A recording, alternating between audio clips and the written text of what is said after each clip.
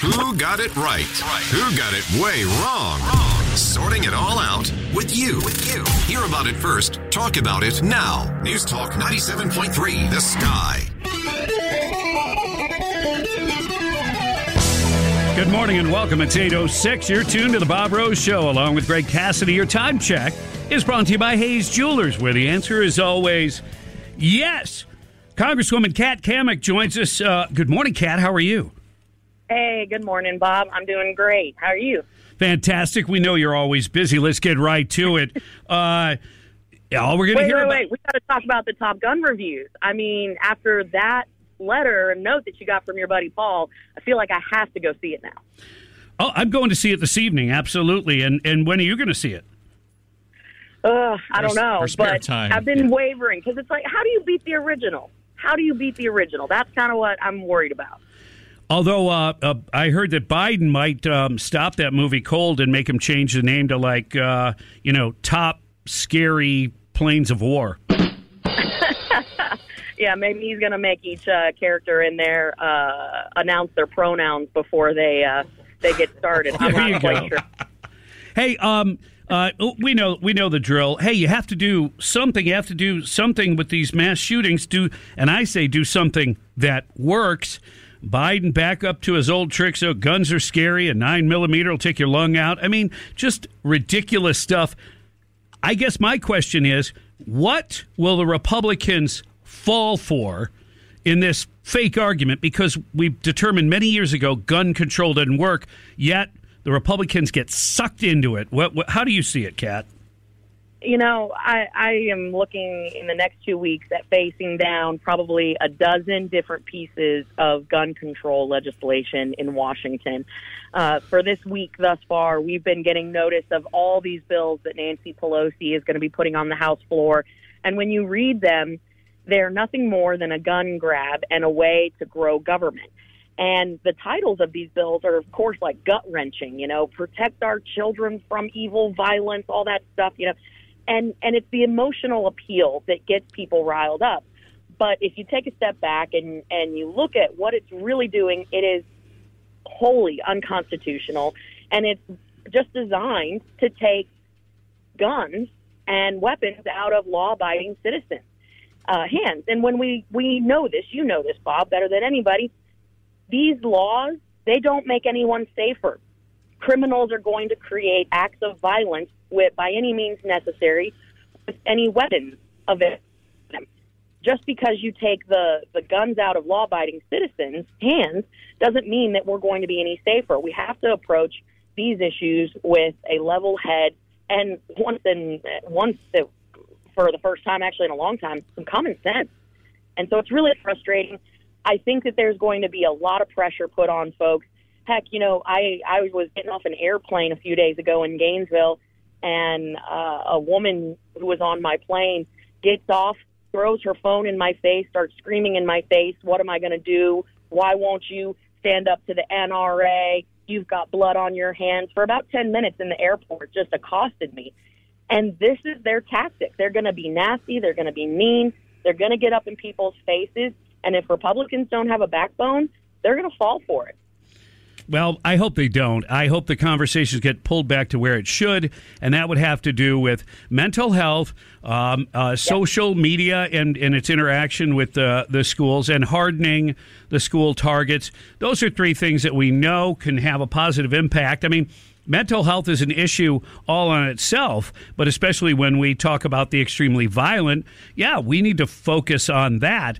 I mean, somebody said there was like 40 million ARs. Well, 39.999 million were not used to hurt anybody. Law-abiding citizens, did the right thing.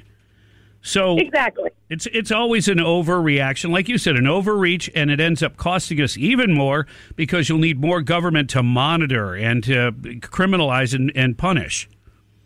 Exactly. I mean, and I think when it comes to securing our schools, there's some smart, common sense steps we can take.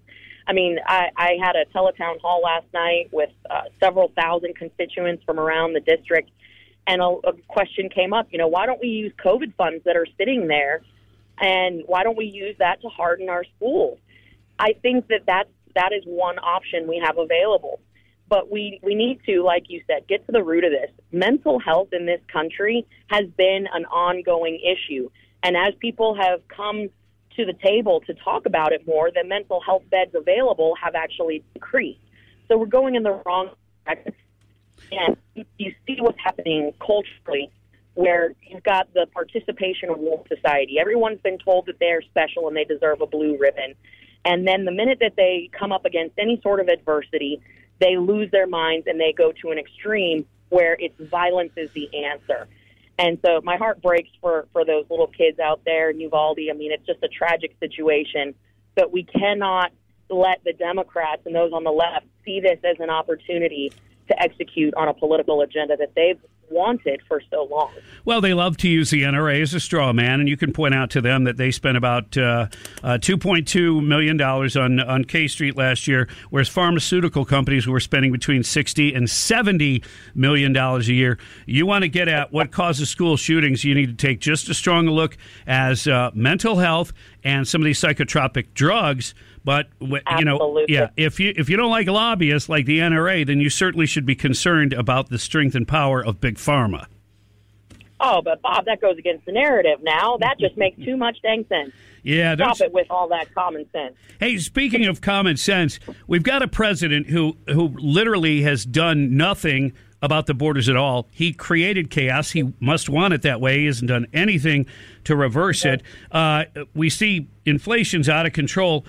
But yet, we're supposed to trust this guy when he wants to send missiles to Ukraine. I'm concerned. Where's the oversight? I don't trust him. I don't trust him with a game of catch. Well, we've seen for months leading up to the $40 billion package, which of course I did not support. I voted against the $40 billion package to Ukraine because we had already seen the track record from the Biden administration, where they were just sending money with no snapbacks, no oversight, no guardrails. And for the lethal aid that was being sent over, it was getting stuck in transit. It wasn't even going to where it was supposed to go.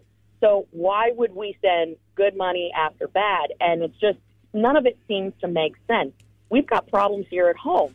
Our own border is being overrun. You've heard me say it so many times before, our border, when we have about 8,000 a day coming over, that is not just, an average day where, we can handle that. No, that is an invasion. This is full-blown invasion status because we lose operational control of our border at 3,000 apprehensions, not to mention the fact that we have these gotaways that are creating new routes across the border. And at this present moment, there are more than 230 miles on our southwest border that are not being patrolled because we do not have the manpower. This is a real problem. And as we continue to shift resources around, people keep saying, oh, well, if we throw more money at it, it'll fix it. That's government's answer to everything. Throw more money at it and hope it goes away. In this case, you talk to any Border Patrol agent, they will tell you, we need a policy. We need a policy change that will actually let us do our job and stop people from coming here. That's what we need. Well, they're not going to get it under Biden. We all know that. Title 42, how long will they keep that in place, do you think? We're going to be in battle, going back and forth with the administration and the courts for a while, but we will see it eventually go away. They are going to make a move to do away with it in some form or fashion. CDC could arbitrarily take it off its books, basically eliminating Title 42 entirely. We have a legislative fix for that, and that's going to be introduced actually next week. So we're very excited about that. I think that's going to be a good fix that can actually get us across the finish line of these midterms and gives the resources to our Border Patrol agents. All right, last question. Is there any leverage that can be created to force gas prices down, to force Biden to expand or explore, oil, the pipeline, all those things? Could there be any movement because he knows his numbers are terrible? People vote with their wallets. Is there any leverage that you might have now to get a bunch of Democrats to get on board? Well, I think so, but at what cost? That's the problem. You know, we have an energy independence bill that we have introduced on the House floor, and Nancy Pelosi has blocked it 6 times. That would immediately drop the price of fuel. Now, the problem that we're going to see is here in the next few weeks, how desperate will the left be to get gun control measures, and how many Republicans will use gas prices and easing pain at the pump as the trade-off. That's where I get a little bit nervous. People should do the right thing and not compromise on our constitutional principles because they see something dangling and shiny in front of them that will be an immediate relief. I don't believe that anyone should sell out our long-term rights over a short-term issue. And we know that this is going to be painful right now and for the next few months, but I think that is going to be a real issue where they're going to be doing some horse trading, and we've got to make sure we stop it. But they should want to put an energy independence bill on the floor because it's the right thing to do, not because they can use it as a leverage point on Republicans. Pelosi keeps, blocking that legislation. She doesn't care about gas. Exactly. Apparently their family car runs on alcohol. Ooh. When it's the taxpayers paying for your ride, that's real easy to do. Yep, they don't pay your tickets. Nor your arrest. Yeah, no. Yeah. All right. Kat Cammack, Congresswoman that represents us in this district, thank you so much for your time. Hey, thanks, fellas. Have a great week. All right. We will talk to you soon. Congresswoman Kat Cammack on the Bob Rose Show. It's 8:17. We've got a ton of stuff to get to.